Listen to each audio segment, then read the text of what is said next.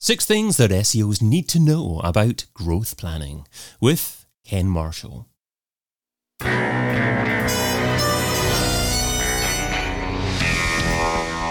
InSearch SEO podcast is brought to you by Rank Ranger, the all-in-one SEO platform that helps scale your business through data and analytics. Hey, it's David. What has growth planning got to do with SEO? And what can SEOs learn from growth planning? That's what we're discussing today with a man who's been battling Google and helping brands grow through sustainable SEO and content strategies for the last 7 years. He's founded several of his own businesses and is currently Chief Growth Officer and Managing Partner at RevenueZen. A warm welcome to the InSearch SEO podcast, Ken Marshall. Hey, David. Thanks for having me. And that was a fabulous introduction. Couldn't have said it any better myself. Well, let's hope that you consider the rest of the content fabulous as well. I'll ask for your judgment at the end and we'll see how it goes. But you can find Ken over at revenuezen.com. So, Ken, what does growth planning have to do with SEO?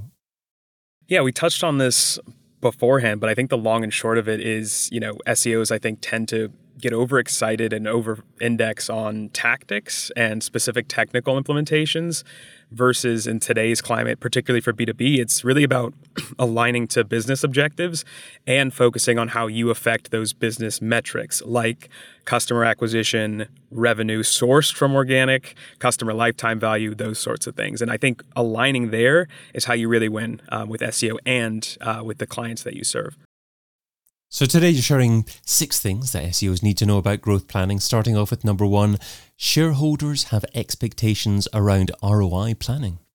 Yeah, it's almost like we talked about these beforehand, but perfect segue, right? It's like, I used to be sort of tentative to say, revenue, customer acquisition when planning an SEO campaign, but now the campaign doesn't start until we understand those expectations. Really, again, it's about alignment. If you understand how much money the client's trying to make, how many leads they're trying to generate, you can tailor your tactics specifically to that. So at the beginning of the engagement, try to help them forecast and plan as much as possible.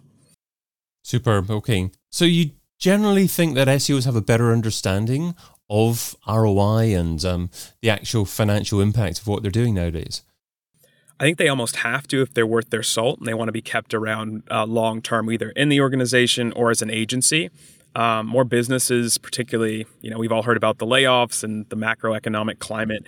You have to prove your value in terms of, again, revenue, sales, and then customer, lifetime value over time. I think those are the most important things. And also just sticking this just for a second there, if an SEO perhaps has to deal with perhaps unrealistic expectations from a client, if they're expecting an incredible amount of ROI in a short period of time, how would you advise that SEO to push back and manage those expectations a little bit more effectively? Yeah, absolutely. So I think the first thing is you don't have to be a data scientist to understand how to forecast or plan at a basic level. And that might be as simple as saying, you have this keyword positioning, you have this much organic traffic to date. Let's work together to understand in 14 months what that revenue sourced might be like.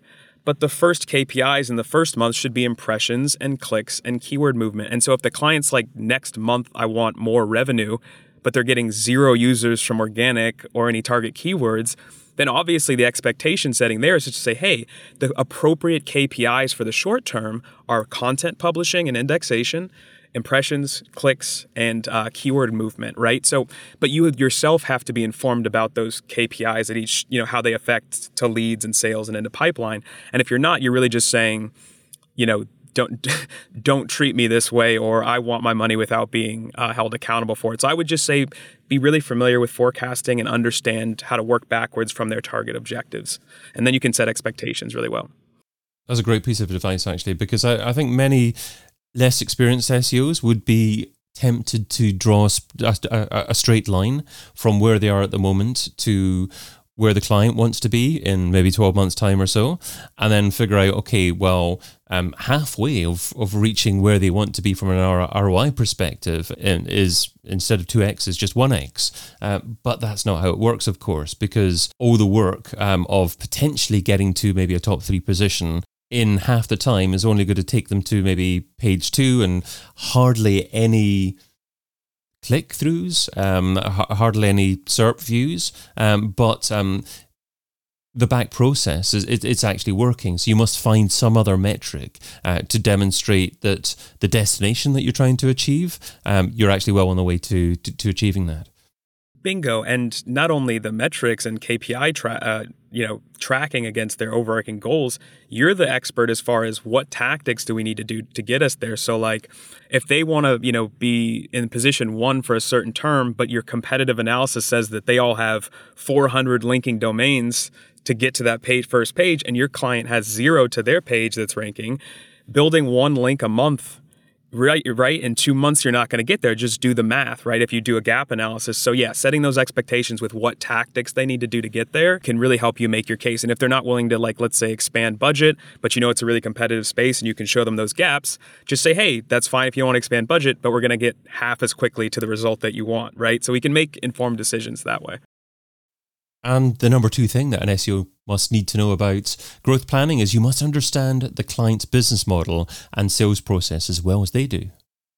Yeah, this is one that I've personally made a ton of mistakes on in the past. So I learned this from experience, not just sitting on my high horse here. But the best way I can illustrate it is, again, we focus on the tactics. We publish a bunch of content, build a bunch of links. We drive a ton of traffic. Yay, everybody's high-fiving. Clients got 200x organic traffic coming in. But you look into their sales pipeline and they've closed 0 deals from organic. Is that a celebratory, reason for celebration for the client? Absolutely not. And so what I mean by that is at the beginning of the process, instead of just thinking about keywords in terms of this keyword sounds good, one thing that I do personally is have the client give it a priority score from a business standpoint of this is what has the shortest sales cycle or makes us the most money on average from a customer lifetime value standpoint. So if you can understand their priorities as far as their product and service, what they want to be known as in the market, and then match that to your keyword opportunities, what you'll find is that even if their traffic doesn't explode, the people that are coming to the site are much more likely to become customers and give your client or in-house, team money versus just driving traffic for the sake of traffic. So what it does is it helps the traffic that gets to the site. It's much more likely to convert into, again, those really juicy business metrics that we all want. And talking about keyword priority, your point number 3 is every keyword priority or topical focus must be centered around the client's right to own. Yeah, right to own is a metric I throw around a lot internally. All it means is if we were to target this for this client at this stage of their growth with all of the assets they currently have, what's the likelihood that in a reasonably short, or straightforward period of time, they're going to be able to not only rank well, but again, drive qualified opportunities and traffic to the website. And so a few of the metrics that go into that are not just keyword volume and opportunity score. Those are all things that, tools give us freely and are available to us. What I recommend is diving deeper and saying, does a client have, and you can do this mathematically or you can just do it manually, is a client already ranking for this? Is everyone in the space an expert like we are? Does the client, again, that priority score, did they give it a high priority score? If you look in Google Search Console, what's the average position? Is it 100? Is it 10? So you can take all of those metrics that you find in the tools like volume and keyword difficulty and click-through percentage, and all you have to do is bolt on a few different things that matter to you and the client. And that's one way you can determine, and I say right to own, but it's really, is this going to perform well for them over time? Like how confident can we become about that? So for us, we know hanging our hat on SaaS SEO agency or B2B SEO agency is our future. And that's why we know that we, might particularly have the right to own for that. Okay. And I was thinking that you're going to be talking about expertise and whether or not you've demonstrated trust and bringing in perhaps Google's EAT at this stage to demonstrate that you do have the right to rank for those sorts of terms. Is that part of this as well? So that's part of the optimization phase after you've determined the priority or determined that you have the right to own. But for us, we actually have the right to own planning like during onboarding. That's even before we start to deploy any tactics. Because again, we don't want to get 8 months down the road and realize our tactics have been great, but our strategic North Star was broken all along because, again, we're going to drive traffic that isn't as meaningful to the business. But you're 100% correct that it should be something within your wheelhouse, how you want to be positioned in the market and your expertise. And the fourth thing that SEOs need to know about growth planning, plan campaign tactics for short-term, mid-term, and long-term value. Yeah, this one's, I guess, unique to us as well, but something I think everyone should consider is just, it's very easy for us to look at a client and say, hey, it'll take 14 months when they're paying us $10,000 a month, but their CFO's looking at their P&L every month, sweating bullets. And so what I always recommend to our strategists and do myself is, what are the low-hanging fruit wins that we can show traction right up front within a few months that benefits our clients? What's our long-term vision of, again, where do we want to end up when everybody's high-fiving 14 months, they're driving new business to the site? How's that going to happen? And then in the midterm, that might be we have some content that's really been hanging around page 2 or 3 for really priority terms. It's not going to happen in the next 2 months, but we should be making serious progress over the next 6 or so. And so what that does is it gives you a reason to stick around in the short term, like you're showing value up front and nobody questions the progress. But long term, you can still help them understand that the game that we play does take time and we want to get you to a good place. Just know that it's going to take a little bit of time. So it's giving them something up front, but continuing being a good partner for the long term. Great, okay. And I'm imagining that this ties back to perhaps cost per conversion. And maybe what you're able to do here is say that your cost per conversion is going to be higher after 3 months, and you're looking to get it lower after 6 months and 12 months. Is that a metric that clients are keen to measure against? Yeah, so mid to long term, as far as we've got a life cycle of what KPIs we're going to help the client with and how we're going to be responsible over time. And right around that 6 to 8 month mark, cost per acquisition, how many qualified leads they're getting, if they've gotten any customers, what type of customers are those, but that's exactly right. And short term might be as simple as page load performance was taking 4 seconds, but within the first week we prioritize that because we know that when you decrease load performance, people convert more. I mean, that's been proven over and over again. So that might be one of the example of like low-hanging fruit. Twice as many people might convert. In the short term, we can do that very quickly versus long term, we're going after this huge, head term that's really competitive. That's not going to happen overnight. I remember a metric from a long time ago. I was just trying to look it up there when you were talking there. It was something like Amazon, an engineer, I think, released unintentionally from Amazon some kind of metric that every 100 millisecond improvement in web page speed got X% improvement in conversions. I didn't remember the metric off the top of my head because it was so long ago. I think this was from about 2007, 2008 or so. But are you aware of any metrics like that you can say if you improve your page speed by X%, then perhaps we've seen in the past different clients improve their conversion rate by XY%?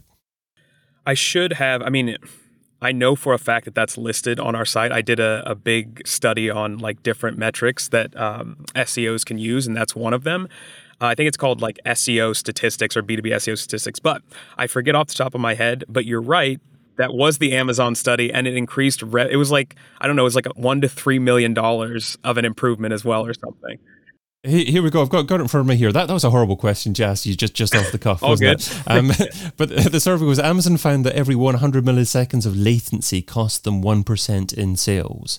So it was the opposite way around. Yeah. So basically 0.1 of a second cost them 1% of sales, which is massive. It was a long time ago, but I'm sure it still applies.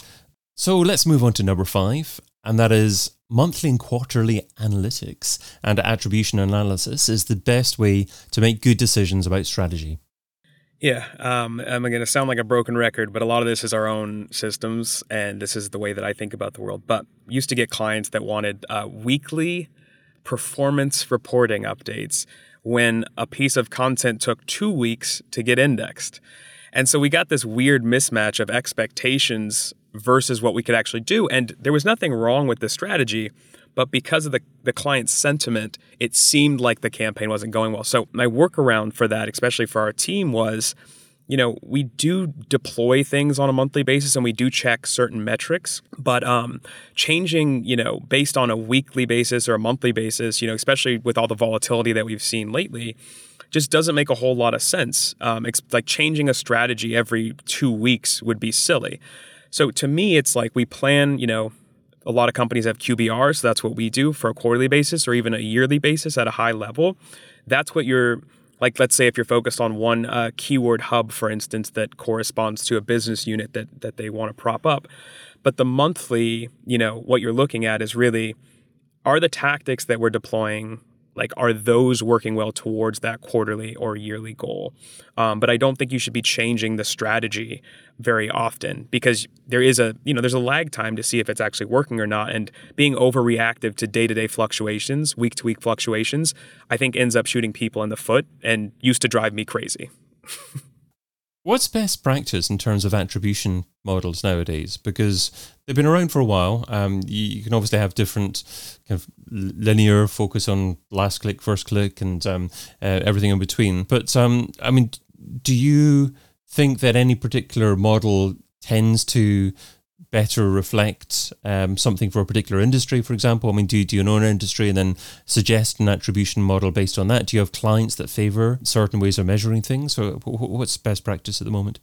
Yeah, so I can speak to, I'll let all my marketing and RevOps people, chime in on this, but I'll sort of answer that the two ways that we do. So, and within an SEO context, for Google ads right now, they have data driven. So, that just does its own black box magic of attribution. But for SEO purposes, what we're really trying to do is understand which keywords relate to what pages, which of those pages contributed to a lead, and then when that goes into somebody's CRM, when and how do they become a customer? And so there's no way that I know of to connect keywords to revenue in an automated fashion that isn't a custom solution. But the way that we get around that is by saying, during the sales process, most people have a form that asks how you heard about us.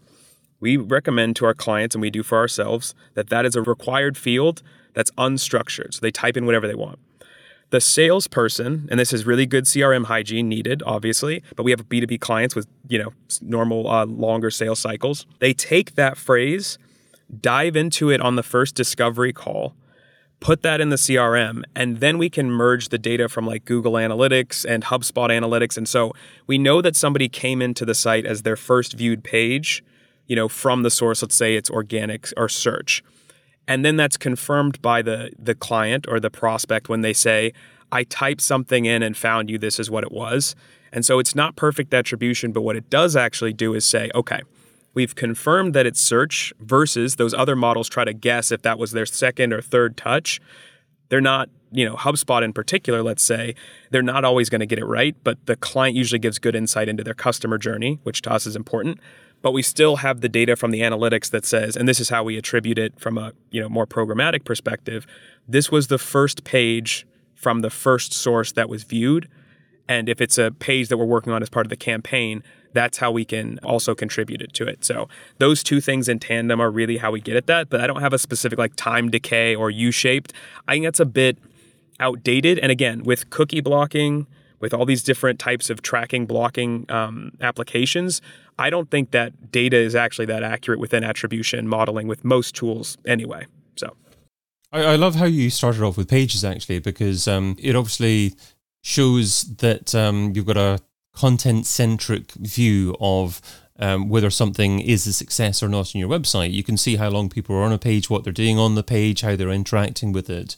And at the end of the day, you know which channels are referring. I think many people would probably start off from a channel perspective approach and say that people tend to, first of all, discover us through SEO and then perhaps use PPC to search a brand name. But that is a fairly one-dimensional and not a full picture of what the user actually does. And at the end of the day, content is everything that they engage with. And even from a paid perspective, content is key to whether or not they decide to stay and do business with you. Does that make sense in terms of how you approach things?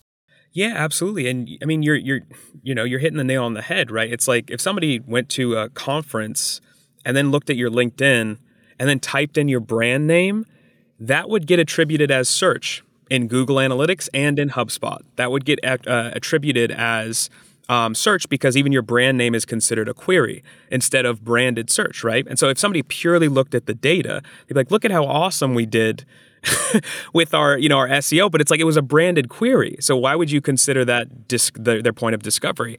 But that's what I mentioned about, the sales call and the form, being able to dive in further. And maybe you do want to attribute that half to LinkedIn and half to, search. But what I would contribute that to is the event or our LinkedIn profile or all three. But you don't get to know that unless you dive in beyond, pure, simple channel-based attribution, so you're exactly right. And it's much more about that. And at the end of the day, if the keywords are increasing proportionate to we see those organic qualified opportunities in sales, really showing that connection to the client is important versus trying to get credit, quote unquote. That's why we say we're a trusted advisor, not just an SEO agency. We want to help everybody grow, through as many channels as we can.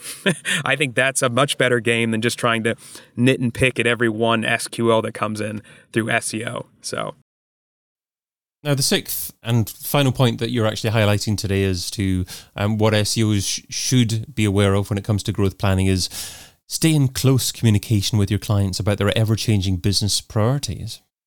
Yeah, a really good example would be recently, we have a lot of B2B, SaaS companies. And so Silicon Valley Bank, for everybody who's in the States and is aware of that, particularly it went, there was that scare. And so a lot of our clients were running around and there was a lot of shakeup in that industry. And so our focus shifted from SEO to what was the experience on the site? And then do we have enough leads in your pipeline to hold you over until things start slowing down? And we actually recommended to one client that they do some outbound on LinkedIn in the short term. Is that the model of our agency? Not necessarily, but again, as their growth advisor, their revenue partner, that's the right thing to have insight to and suggest for them. Getting them clarity on their CRM implementation because they didn't know where their revenue was exactly coming from at the time they started. They were pretty new client. And so diving into their CRM for free and consulting on, hey, these are actually what channels this is coming from. This is actually how much revenue you sourced to date. So let's pour some gasoline on this channel and remove this one. So nothing to do with SEO, but staying close to clients, their whole business helps you integrate further with them and makes you stickier as a business versus just providing one service to one channel. And when you learn about the other parts of their business, you can actually provide your service in a better way that's much more in depth. Yeah, absolutely. Great advice. And if you're really ethical with saying something like, actually, what I provide as a service is probably not appropriate for you at the moment. I've had a look at what you're doing and what you should probably focus on is this at the moment. Do that for 3 months, then come back to me, then give me a shout and then I can help you out. And then they'll really trust you more and hopefully stay with you for the long term. Bingo. You got it, man. And that's a huge value of mine is turning people away I do a lot of sales calls for our company. Same with the CEO, Alex. We're just like, yeah, you're not a good fit. You should have a team of people emailing for right now till you get enough leads or money in the bank and then reach out back to us in a year. So I totally agree. Let's finish off with the Pareto Pickle. So Pareto says that you can get 80% of your results from 20% of your efforts. So what's one SEO activity that you would recommend that provides incredible results for modest levels of effort? Yeah, I'm going to cheat. I'm going to do a 1A, 1B. But the 1A is when we work, again, with a lot of B2B technology and services companies. I see a lot of information about features of the product or things they're proud of about their service. What I don't see a lot of is solutions to people's problems. And so we've heard the term landing page, solutions pages. I think you can't have enough solutions pages. To me, you're trying to have a choose your own adventure game with your prospect or the user on your website. So having information about what industries you serve and how you serve them, instead of just talking about, we do keyword research, say what the end result is. They get clarity on their market opportunities, right? That's an example of a solution. And building those out for every potential use case you can think. What person in the organization can get a benefit of your product or service? And how does it benefit the CEO versus the VP of marketing? So thing number 1 or 1A, make as many solutions pages and as many use cases for as many types of people that you serve as possible. Throw them up, see how they perform. I guarantee you they will, because that's where people tend to convert in our sales cycles or our customer journeys on the website. And the second thing is link building is not dead. Just doing it in a stupid, spammy way is dead. But there's no downside to going out to what industry respected publications and writing for them, joining a podcast like this, being on their YouTube video, and doing that. So digital PR, link building, whatever you want to call it, build relationships with really important people that you like and want to partner with often. It's not a cheat code, but I guarantee it'll, 180 your results if you start doing that systematically. Love it. Make your website into a choose-your-own-adventure game. I've been your host, David Bain. You can find Ken Marshall over at revenuezen.com. Ken, thanks so much for being on the InSearch SEO podcast. Thanks for having me, David. Cheers. And thank you for listening. Check out all the previous episodes and sign up for a free trial of the Rank Ranger platform over at rankranger.com.